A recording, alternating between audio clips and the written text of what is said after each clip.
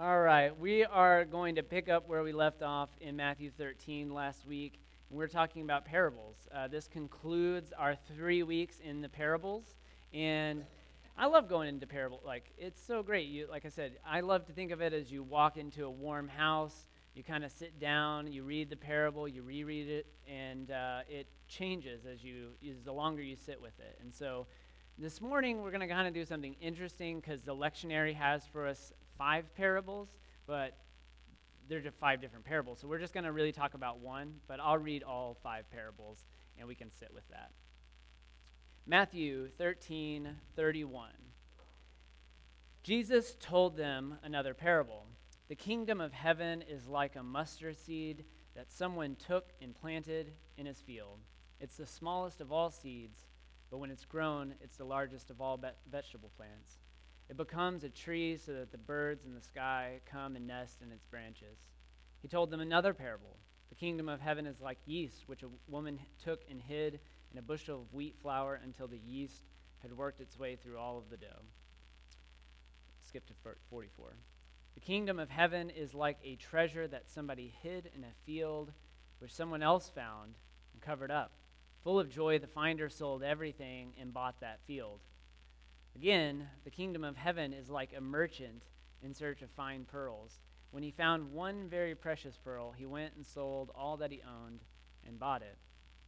Again, the kingdom of heaven is like a net that people threw into a lake and gathered all kinds of fish.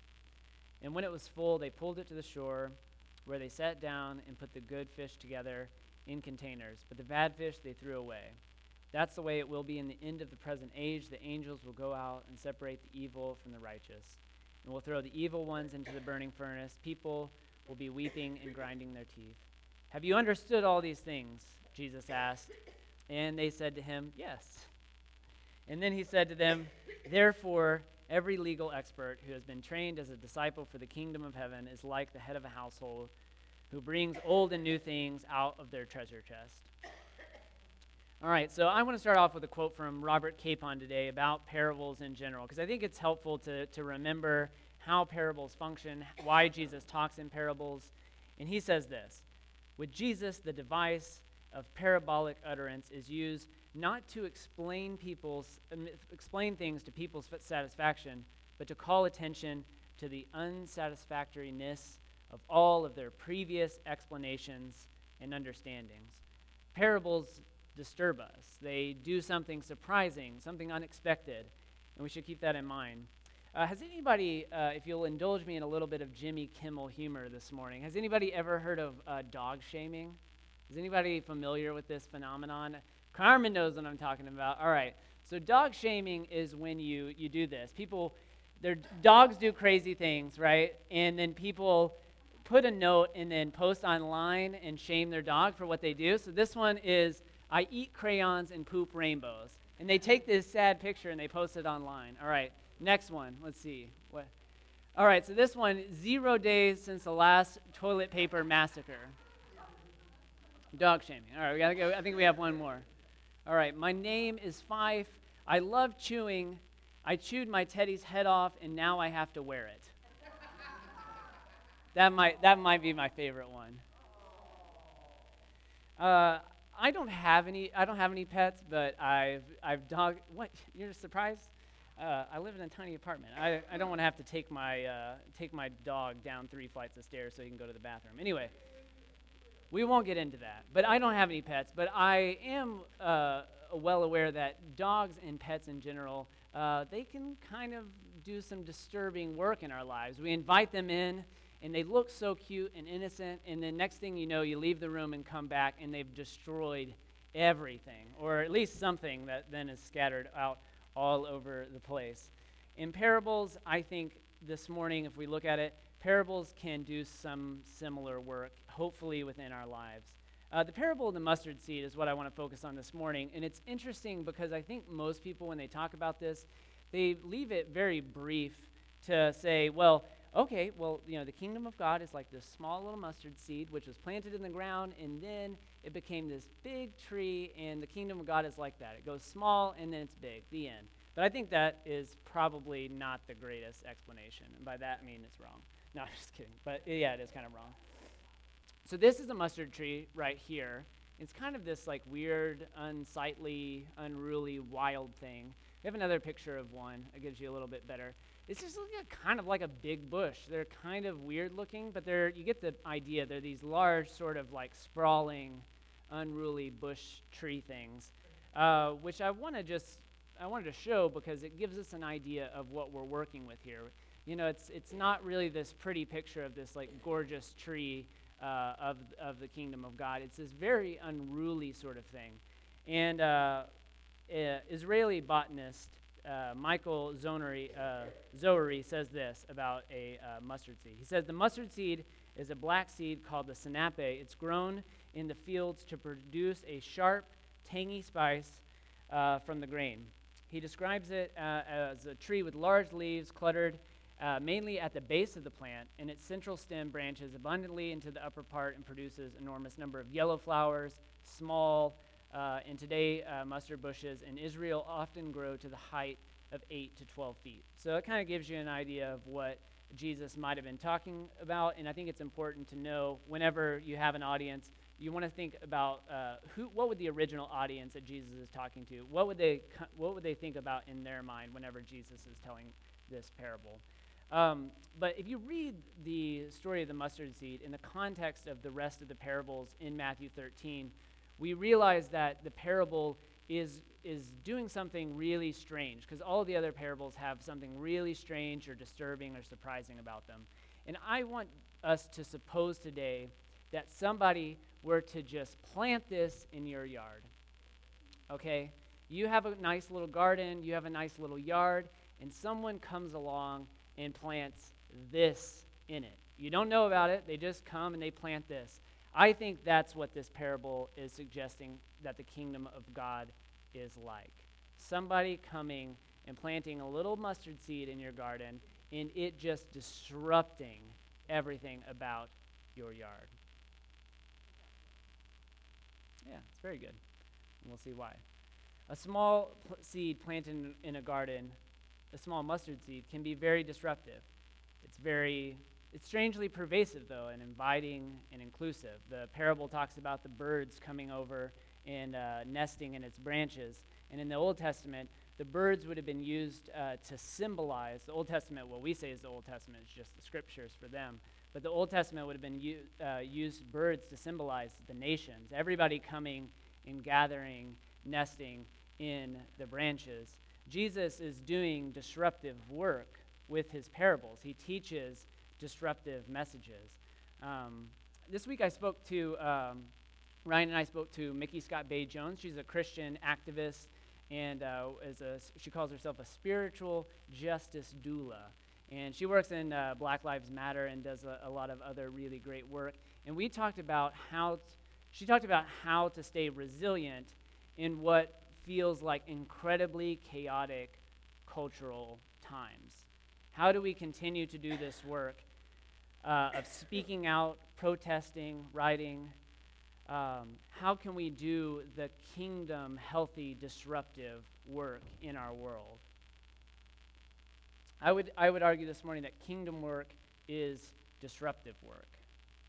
In a culture that has largely developed a worldview around Wall Street success, returns, academic success that puts many people in debt, militaristic imperialism that reassures everyone that we're keeping the world safe by building border walls or increasing defense spending, in a culture that believes healthcare is a privilege for those that work hard enough, or that police brutality just happens sometimes, since we had someone who's a prominent political figure encourage police brutality this week.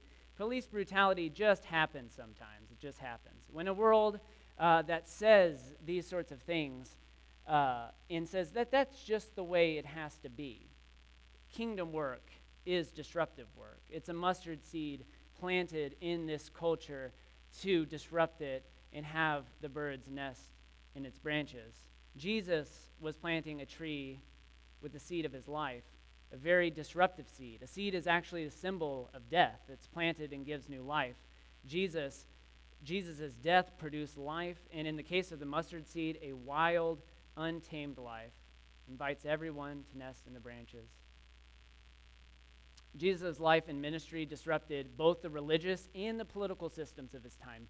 Jesus pissed off so many people, like everybody. He made them so mad. Yes, I said pissed off. That's why he got killed. I mean, the guy got murdered because he radically disrupted the religious and political systems of his day. The mustard seed that was Jesus' life disrupted everything and invited everyone.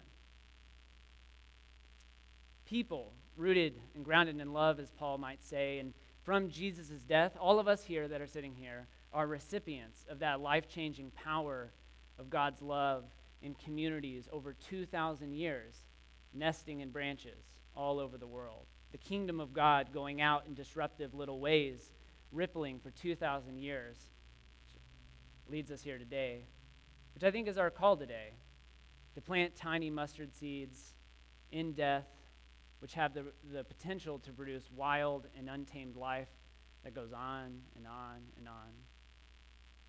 The kingdom is here. I think all of the parables communicate that message, that God's work has always been going on, and Jesus is pointing it out.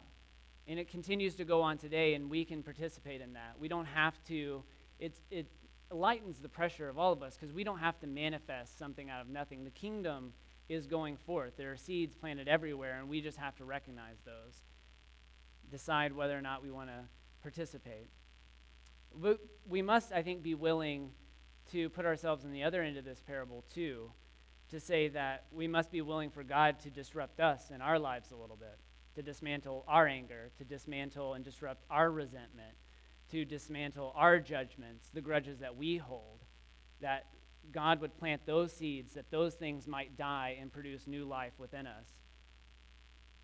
I think of this message of we don't have to do anything as makes me think of mission trips. If you've ever been on a mission trip or a mission trip to a developing nation or another country, a lot of times people will go with the mindset like we're going to like take the gospel, or we're going to bring the good news to whoever that you're visiting, or visiting in their culture and life.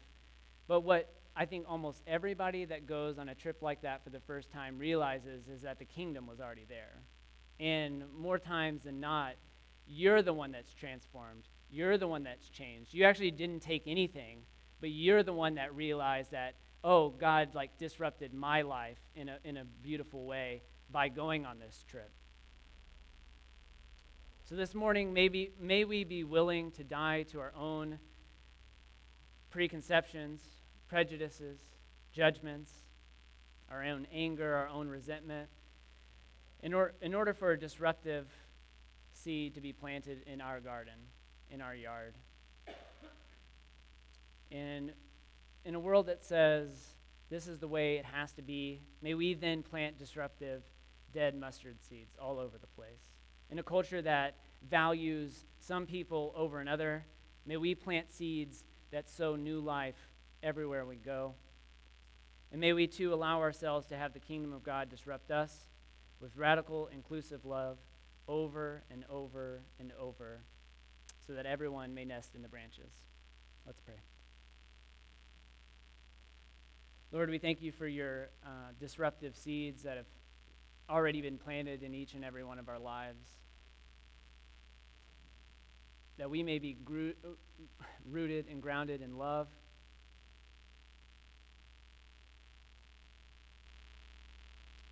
We pray that you would do that disruption within us so that we can go out with our new life and plant seeds of disruption that bring new life, grace, justice, wholeness to a broken and fragmented world. In Jesus' name we pray. Amen.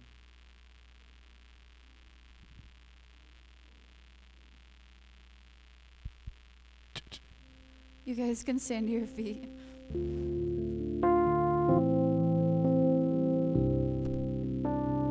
So you make it beautiful. You make it beautiful. You make it beautiful.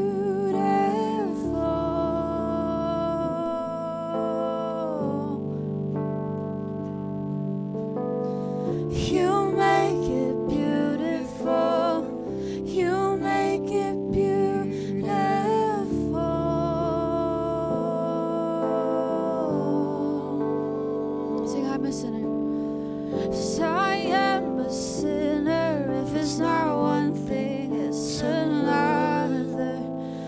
Caught up in words, tangled in lies.